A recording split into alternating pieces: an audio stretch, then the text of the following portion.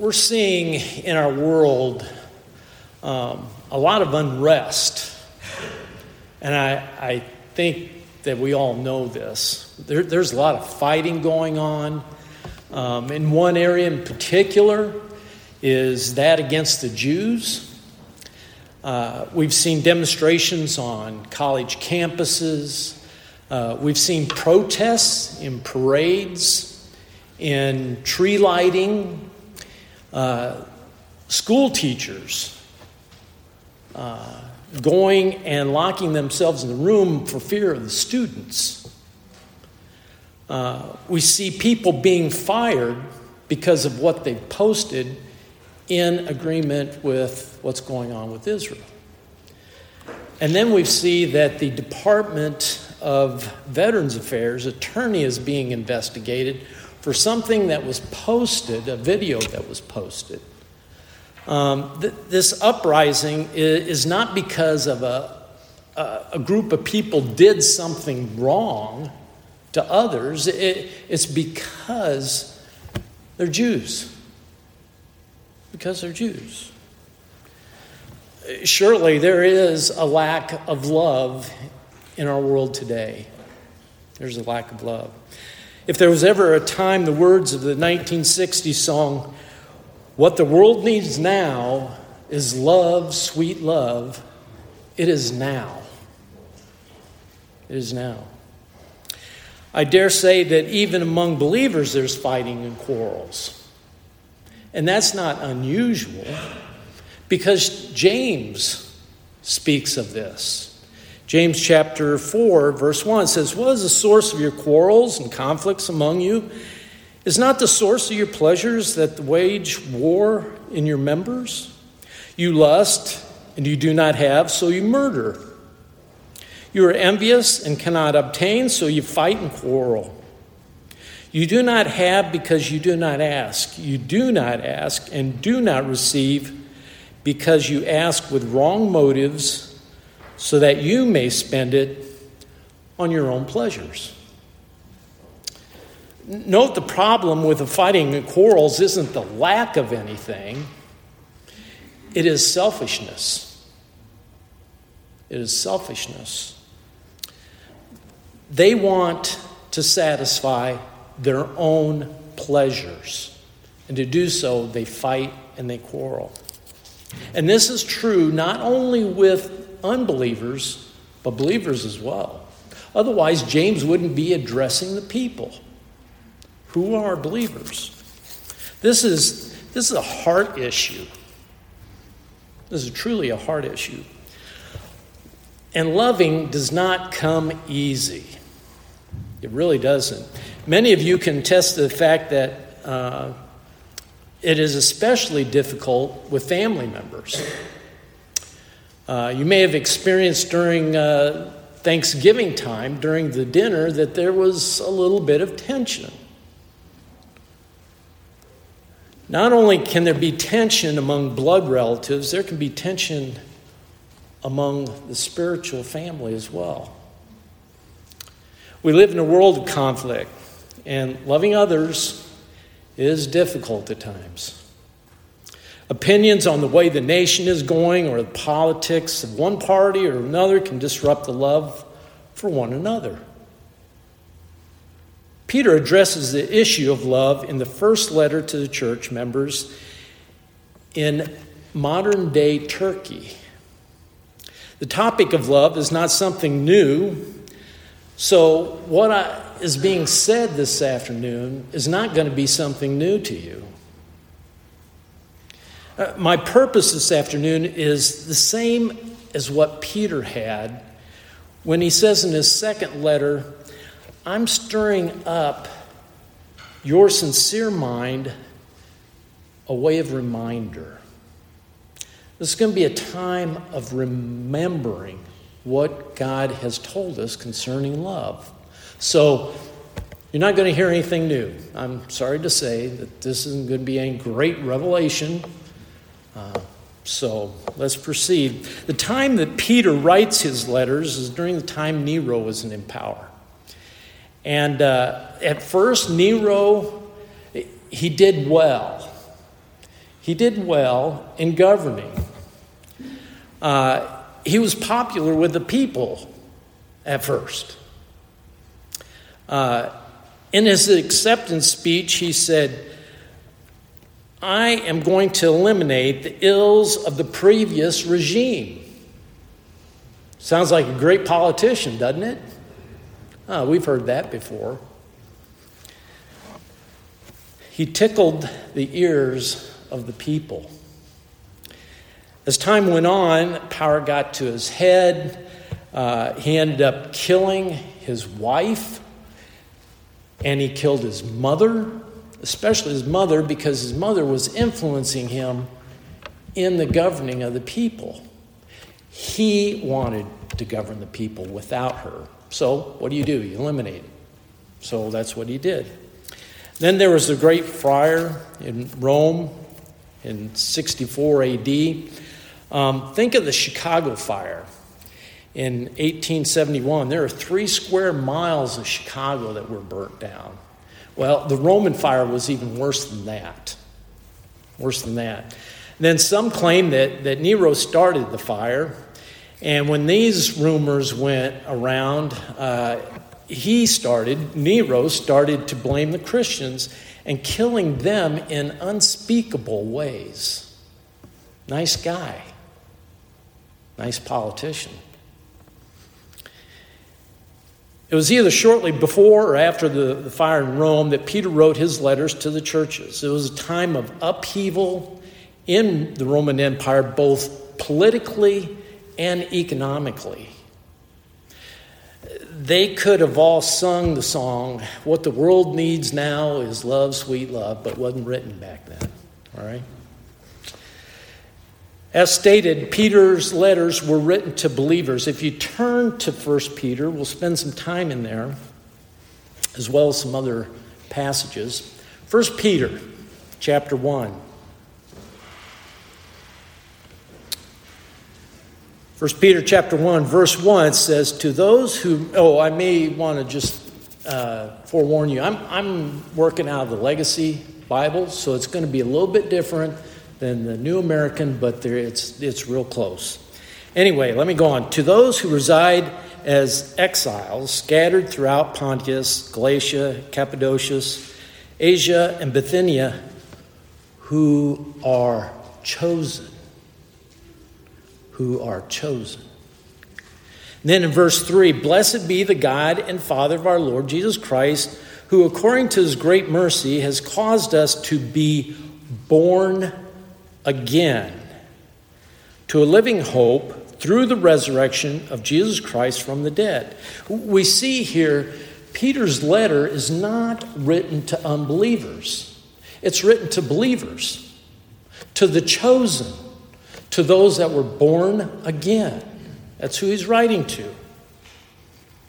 He goes on here in this first chapter talking about their salvation that they have. You know, we need those reminders of our salvation. We need to be reminded that God has chosen us and has caused us to be born again, verses 1 and 3. We see here also the sanctifying and setting apart action of the Holy Spirit in verse 2. God's Son's precious blood was the payment for our salvation. Chapter 2. If you will note, all 3 of those verses we see God the Father, God the Son, and God the Holy Spirit involved in our salvation. All 3. Peter reminds them in chapter 1, verses 4 and 5, the inheritance that is reserved by God in heaven for them. For those going through persecution, he was encouraging them. Look at the inheritance. Look at what's coming ahead. It's good for us to be reminded of the inheritance that awaits us as well. One of the Christian virtues he encourages these chosen ones is to have love one for another. Maybe you may be thinking that during a time of persecution that these people would be loving one another because they're all in the same boat. They're being persecuted, and there's comfort with one another. But I dare say that he is exhorting them to love, and love is difficult because of what it requires. What it requires. Let's look in chapter 1, 1 Peter, verse 22. It says, "Since you have, in obedience to the truth, purified your souls for a love for the brethren without hypocrisy, fervently love one another from the heart." So who is Peter addressing? Let's take a look again who's Peter is addressing. Starting in verse 18, "Knowing that you were not redeemed or ransomed with corruptible things like silver or gold from your futile conduct inherited from your forefathers, but with precious blood, as the blood unblemished and spotless, the blood of Christ. He," referring to Jesus, "was foreknown before the foundation of the world, but appeared in these last days for the sake of you, who through him, Jesus, are believers in God, who raised him, Jesus, from the dead, and gave him, Jesus, glory, so that your faith and hope are in God." Peter's talking to believers here, and we see that within the context of verse 22, where he exhorts them to love. These chosen ones have love for the brothers and sisters, and he describes that love as being sincere, without hypocrisy. This love that they have for one another is not fake. It's not a fake love. The word for love here is the love of Philadelphia, or the brotherly love. They have brotherly love for one another. That is fantastic. They've got a brotherly love for one another. They love as family members with one another. It's a good family. They have a tender, fond, good memories towards one another. This relationship is based upon obedience in the truth. Since you're brothers or sisters, you're not going to let an outsider come in and beat up on you. Your family. Now, I beat up on my brother, but he provoked it. Okay? But if anybody dare touched him, I would touch them. Why? Because he was my brother. He was my brother. These believers have a fond affection for one another. This love has an element of feelings inherited with it. It's an affection for one another. Note that they have a sincere brotherly love, or a love without hypocrisy. No falseness about it. It is genuine. It is genuine.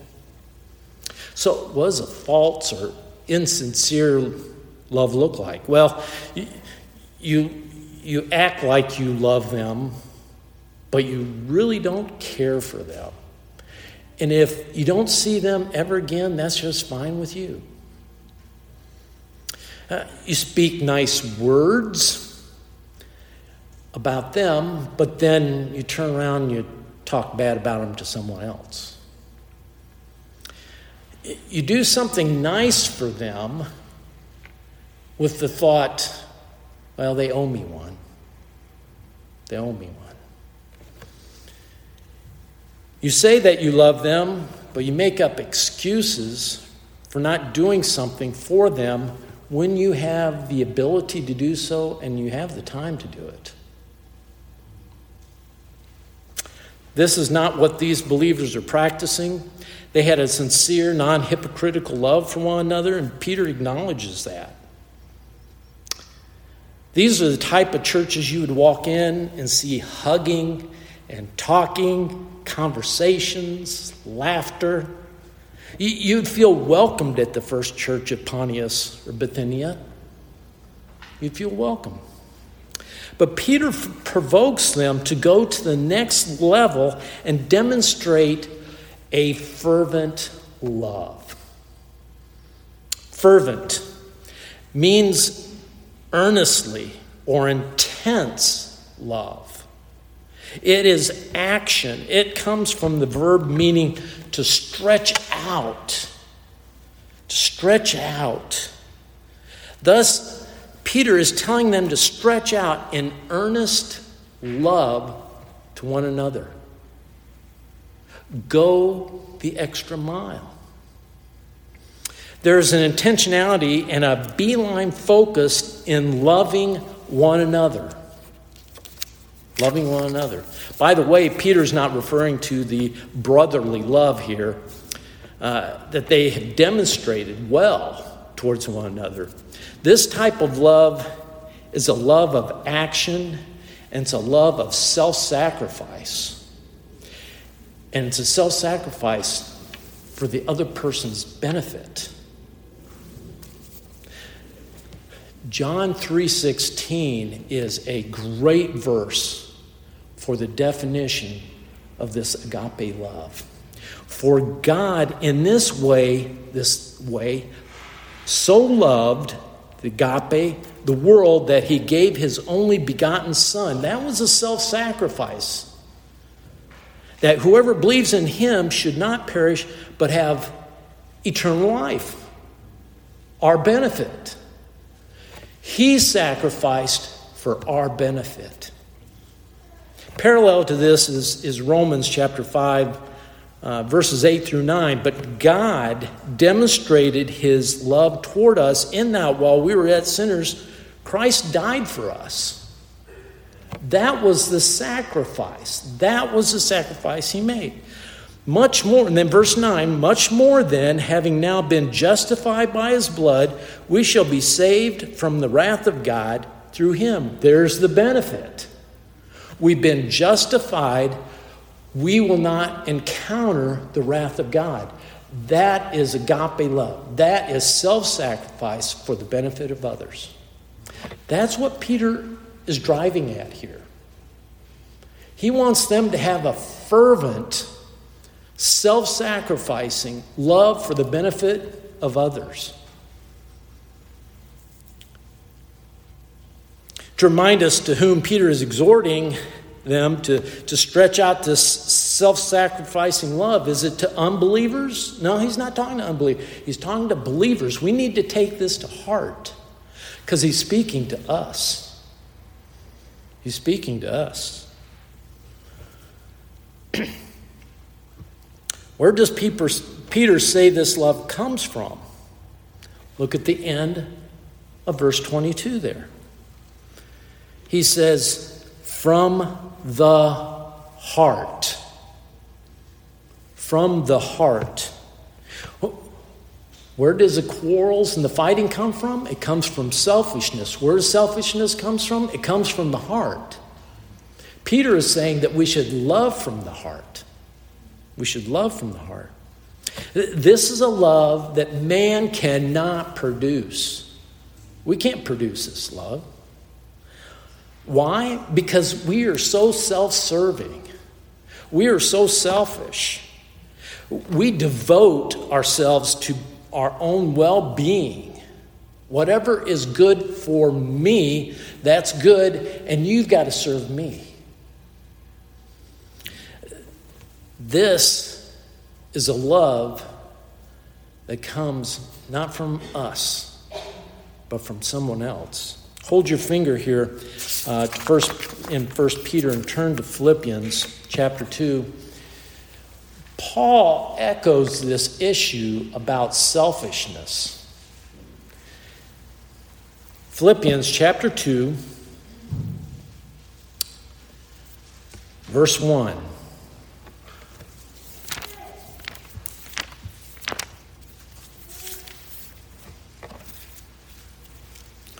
Says, therefore, if there is any encouragement in Christ, if there's any consolation of love, that's agape love.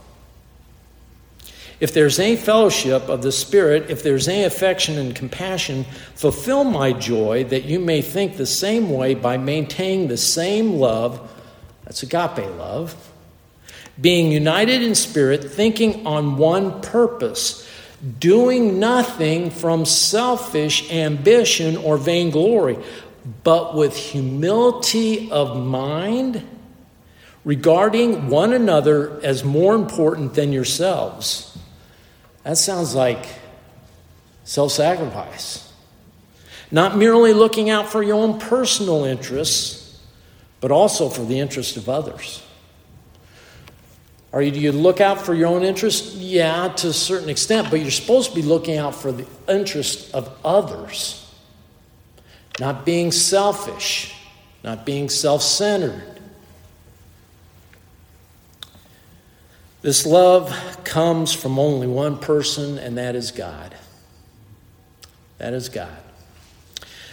1 John chapter 4, verse 15 says, whoever confesses that Jesus is the Son of God, God abides in him, and he in God. And we have come to know that we have believed and loved which God has in us. God is love.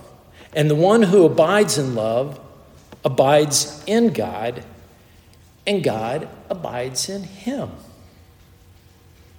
God is love, and he abides in us through the Holy Spirit. That's where we can love one another and do it with an agape love. That's self-sacrificing. That's serving of others for their benefit. Note that we have that love, that agape love, and we know that it's come through the Holy Spirit. The fruit we bear through the Holy Spirit is love.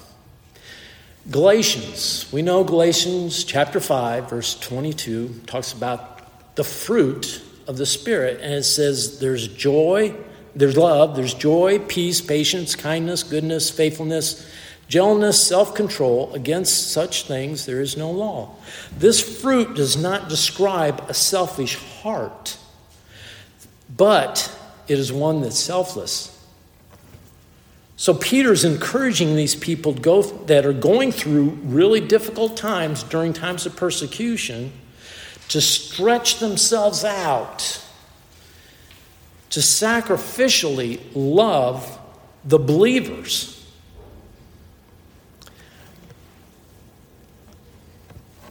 I want to note that Peter is demonstrating that love.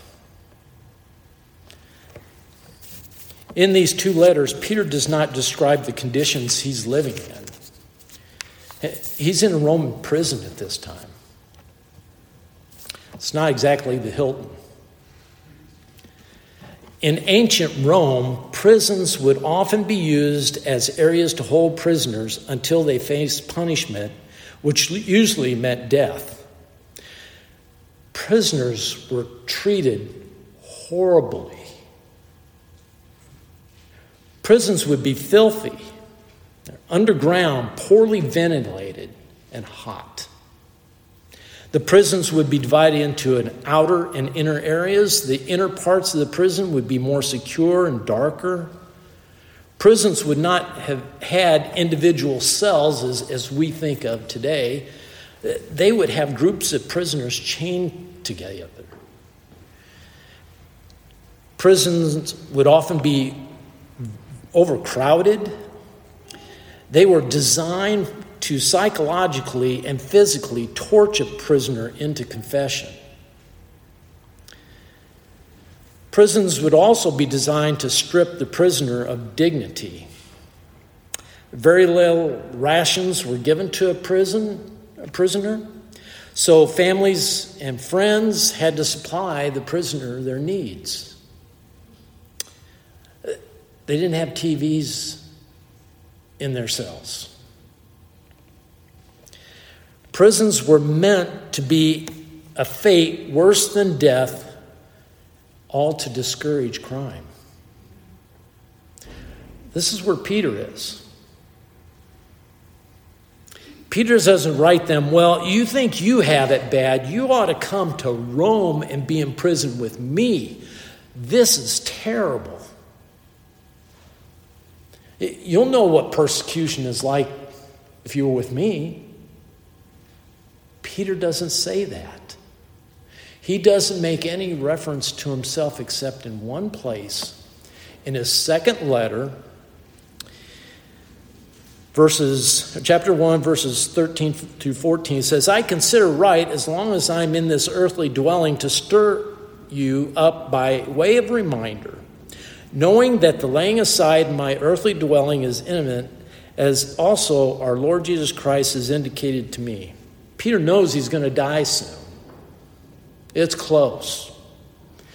In fact, his second letter are the words of a dying man. And just as a side note, it's interesting to do the study on the second letter Peter writes, because those are going to be the things that are on his heart to these people. The words of a dying man.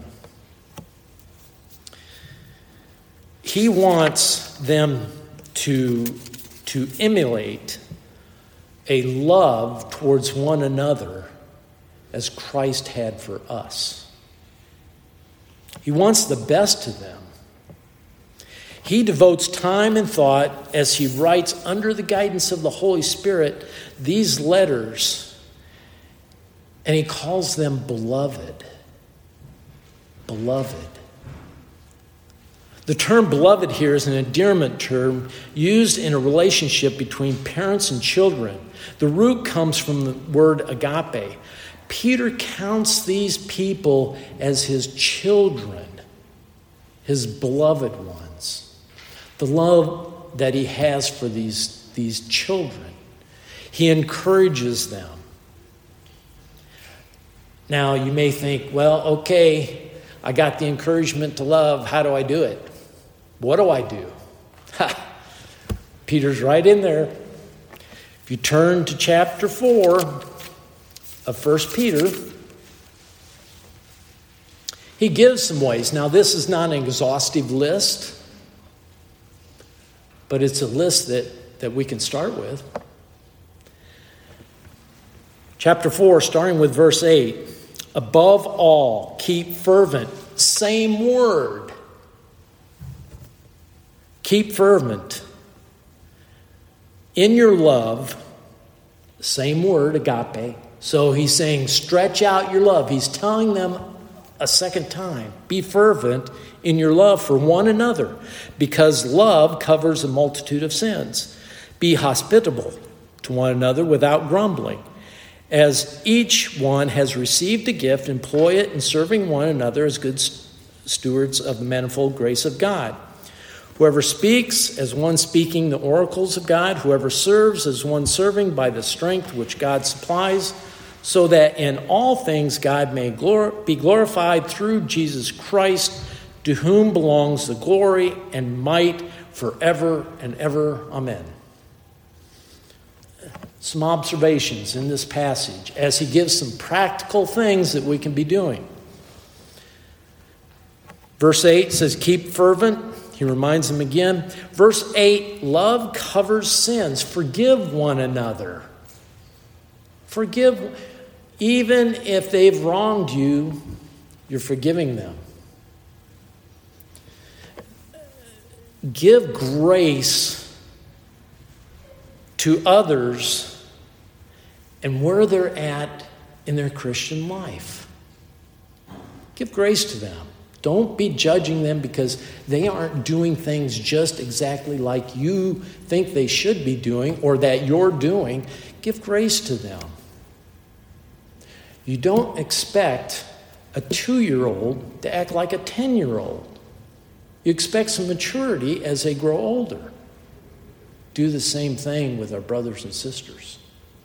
Expect them to be growing, but they may not be on the same level. Give grace to those people. Verse 9, be hospitable. Give to others in and outside your home. Note that Peter says to do this, how? Without grumbling. He attaches an attitude with this action. Be hospitable. Don't grumble. Don't grumble. That is what he's driving at here, is wanting them to be grateful for being hospitable. I want to be hospitable, and I'm grateful that I can do it. I'm grateful that I can be hospitable. There's a desire here also within this to be hospitable, to enjoy the company of one another. Maybe some of you have had the pleasure of going overseas. I've been to a number of different countries, and I have been amazed at the hospitable actions of those in those other countries. From the very poor in Ecuador, a family giving a couple of eggs. That's all they had, a couple of eggs. They were giving a couple of eggs. A family in Belarus who we've come to know gave and have given us Christmas gifts. They both work just to make ends meet. They give because they desire to do so. They're being hospitable.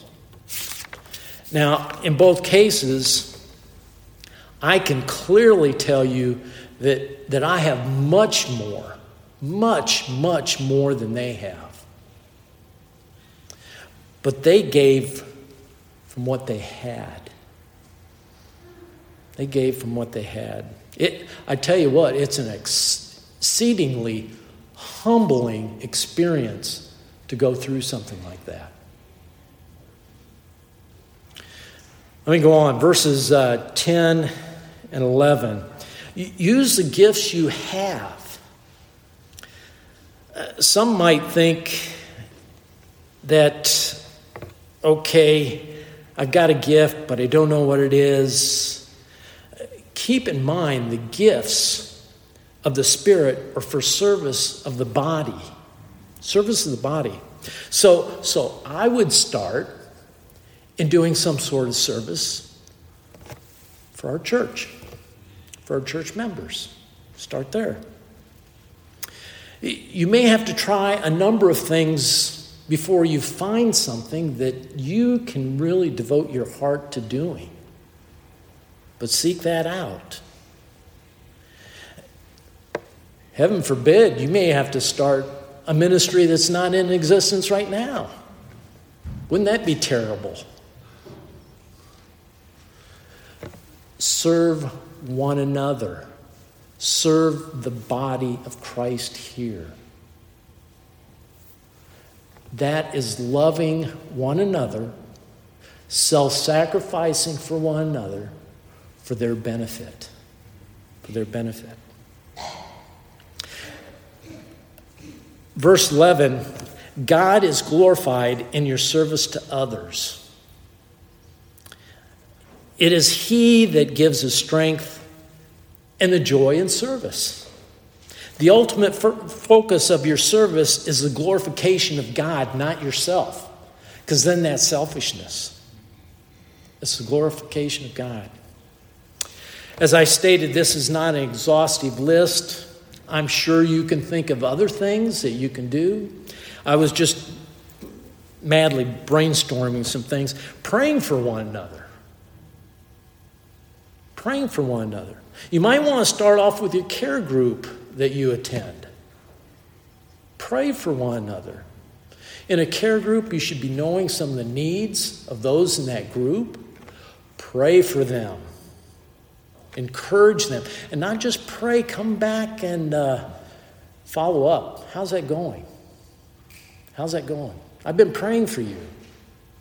I've been praying for you. Maybe a couple other items. Helping and cleaning up after a church social. helping in the nursery, helping teaching the children, taking meals to others. If you can't think of anything else, I'm sure if you got a hold of the elders or if you got a hold of Jeff Faust, that he would be more than happy to give you some ideas. There's always things that can be done in this church. And I would encourage you to seek out and to serve one another in agape love, a self-sacrificing love. Okay, you may say, okay, what's the motivation here for doing this love, for having this fervent love for one another? Well, drop down to go back to chapter 1 of 1 Peter. Verse 23, after he tells them to fervently love one another from the heart, for you have been born again, not of corruptible seed, but incorruptible. That is through the faith, through the living and enduring word of God. Your salvation should be motivation. It should be motivation. All the benefits that we have in salvation should encourage us to love one another.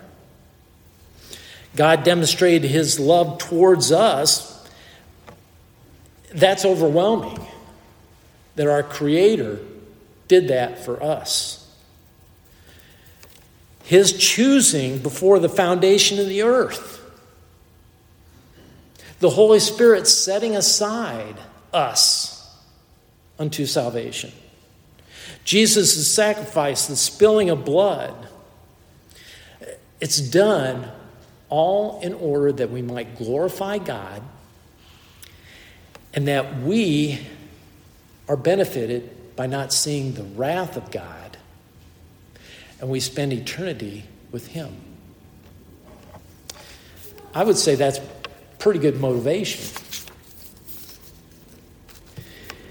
And as I close, I want to close with the same thing that Peter did in verse 4, or in chapter 4.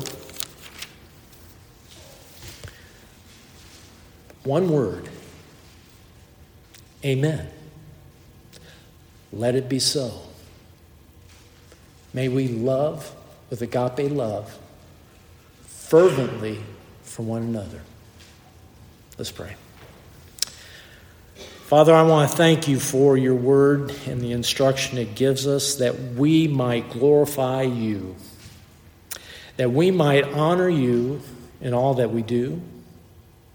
Father, I pray that we would have patience, because love is patient, that we would have a long fuse, that we'd be kind, we'd show acts of kindness to those in need. We would not be jealous when somebody has or gets recognition we think we deserve. May we not be jealous. May we not brag. May we not be a windbag. May we not be arrogant, boastful of actions that we do.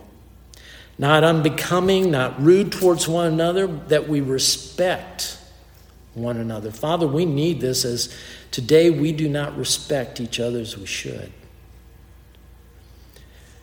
Father, may we not desire or seek our own desires, our selfishness. May we not provoke, that we not become angry with one another, that we might not keep records of things done to us. Father, may we rejoice in righteousness and truth. May we bear all things.